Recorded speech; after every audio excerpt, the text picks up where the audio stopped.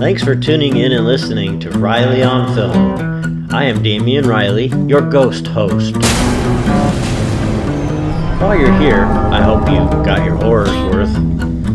Find out more and subscribe, only not in that order, at RileyOnFilm.com. Now, enjoy the show. Okay, welcome back. It's Halloween, folks. This will hopefully be posted in the afternoon of Halloween, so hopefully you can enjoy it Halloween evening. And I am your werewolf host. Let me give you a synopsis first. Archons 2020 is the story of falling from grace rock group Sled Dog. Half a decade after the release of their hit single Backfire, after a chance encounter with rock legend and lifelong idol Emerson Gilmore, Eric is willing to take one more chance at success, the way Emerson Gilmore did it back in the 70s, out in the Canadian mountains with a guitar and a bag of psychedelic drugs. An FYI, The Bloodshed has a great top 10 post on drug horror flicks. I personally like them all. Check it out if you can. It's linked in my post on this podcast. So in this post and in this podcast, I review two movies. One is my recommendation for your Halloween primary scare. Okay, now for my first review. If you're a rock band seeking a veto writer's block, don't stay out in the terrifying forest and take Indian drugs. Stay home and do regular acid. We forget how scary Native Americans can be in horror stories, with all the trips they took on peyote, etc. It's really interesting stuff, actually. But in horror, someone took advantage of that in this film, but it works well. The backdrop is a camping trip. The players are three beautiful women in bikinis, and a rock band seeking pharmaceutical inspiration for its next album. Both camping and rock music are familiar tropes for horror. Here they work together in a similar and fun way. I didn't think I would like this film as much as I did, but it's not for everybody though. If you like movies where the cast are on a psychedelic trip, then you'll enjoy this horror. For a low-budget film, it delivers the scares. I give a 10 out of 10 to the visuals and cinematography. It's a hammock saying to you, "Come, sit a while, my horror friend." After the three bikini-clad babes have a little dialogue with the vacationing rocker, we're introduced to an endearing actress, Parmiss Sehat. I don't know if I'm pronouncing that correctly. She plays April May. I recall her role on Kiefer Sutherland's Designated Survivor. Her eyes are entrancing and very striking, and she plays a hopeless fan in this exceedingly well.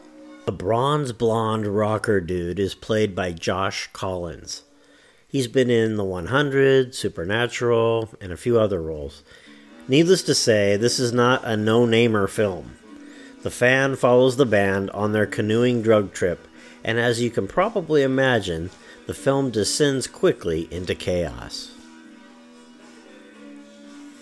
The guitarist, Rob Rako, Supernatural, acquires drugs before the trip, and they are supposedly drugs the Indians use to do their religious ceremonies. Of course, it's a little too strong, and they quote-unquote see things. Hallucination movies can be great. They are meant to emulate a drug trip, so you will like it more if you've been on one. First, Pris's character has something explode in her head. From there, all manner of camping horror mayhem breaks loose. This isn't acid, we find out. It's something much more potent and otherworldly. As the makeshift creatures appeared, I found myself wondering if they were really people disguised by the drug.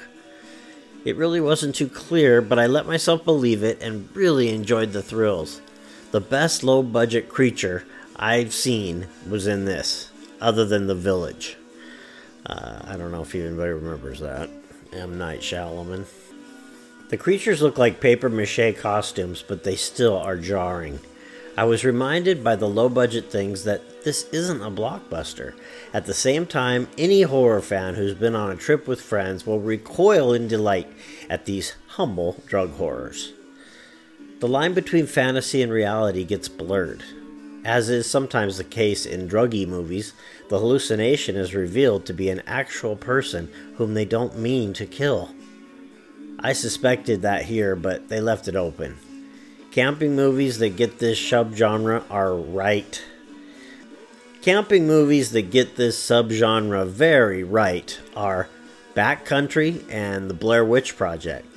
This film, Archons, puts drugs into the mix, and I think it pulls it off quite well. In conclusion, the band somehow gets its inspiration, but at a 2/3 of the band's cost. Only the guitarist survives and is heard on the radio lamenting the loss of his bandmates.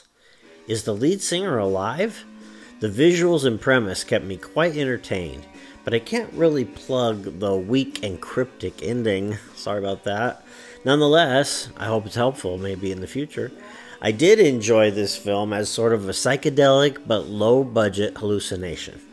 It suffers from bad acting and truly rustic creatures, but recovers with a premise-rocking horror and/or drug-experienced fans will enjoy. While not my number one recommendation for Halloween this year, but hang in there, it's coming next. Now, for my Halloween watch recommendation, Hush 2015. Oh, such a great movie. This is the biggie. If you can get a hold of Hush on Halloween, I highly recommend it. Hush was made for under $75,000 United States dollars, but leaves us with the Hush product, which is as scary as any high-budget horror film. It's a thinking person scary, which some may prefer to the pure slice and dice variety, though there is certainly some of that here. This film was directed by Mike Flanagan from Oculus. He co-wrote the film with Kate Siegel. She plays the main character, Maddie, who in real life shares a house with Flanagan. In fact, several sources indicate that they wrote the screenplay with their home layout as a blueprint. She also starred in Oculus. Hush is a thriller and horror movie that features a deaf writer at her laptop being broken in on and attacked by a masked man. There are few casualties, few actors, and definitely a few gallons of blood spilled on scene. One original component that builds suspense is that the main character/victim is deaf. This is an ingenious idea as it allows for a few really spine-tingling scenes requiring no CGI or music for that matter. The killer's mask looks different from the standard ones we've seen in break and enter thrillers. For example, presidents and Star Trek masks. In this case, it's carefully crafted. In some scenes, it appears to be part of the attacker's own face. This serves for another original, simple, scary element that probably didn't cost much to generate. Another film that comes to mind that created massive scares on a low budget is Insidious. It's being proven again and again we don't need million-dollar movies to be scared and thereby entertained. Through a series of slashing and intruder scenes, the deaf Maddie learns she doesn't have to be a victim. She fights back. Everything is filmed in a dark setting outside and inside the house. This accentuates the revenge element that weaves throughout and leads us to an ending that is pleasing horror critics all over the internet. The film screened at SXXW for a panel of industry buyers. It did very well there, but somehow ended up on Netflix, where I was fortunate enough to see it. Netflix needs more quality horror and suspense films like Hush. Frankly, the category is small on the service and appears to be shrinking. I had a lot of fun watching this film though, and highly recommend it if you can catch it on Netflix or elsewhere. Imagine, you have earplugs in and you can't hear a thing, and you can't hear anyone sneaking in the window either. This film makes the most of the simple scares. I think it would be great to see it again on the big screen. Thank you for listening to Riley on Film. I'm your host, Damien Riley. You can find out more and subscribe always for free at RileyOnFilm.com. Now, have a great day.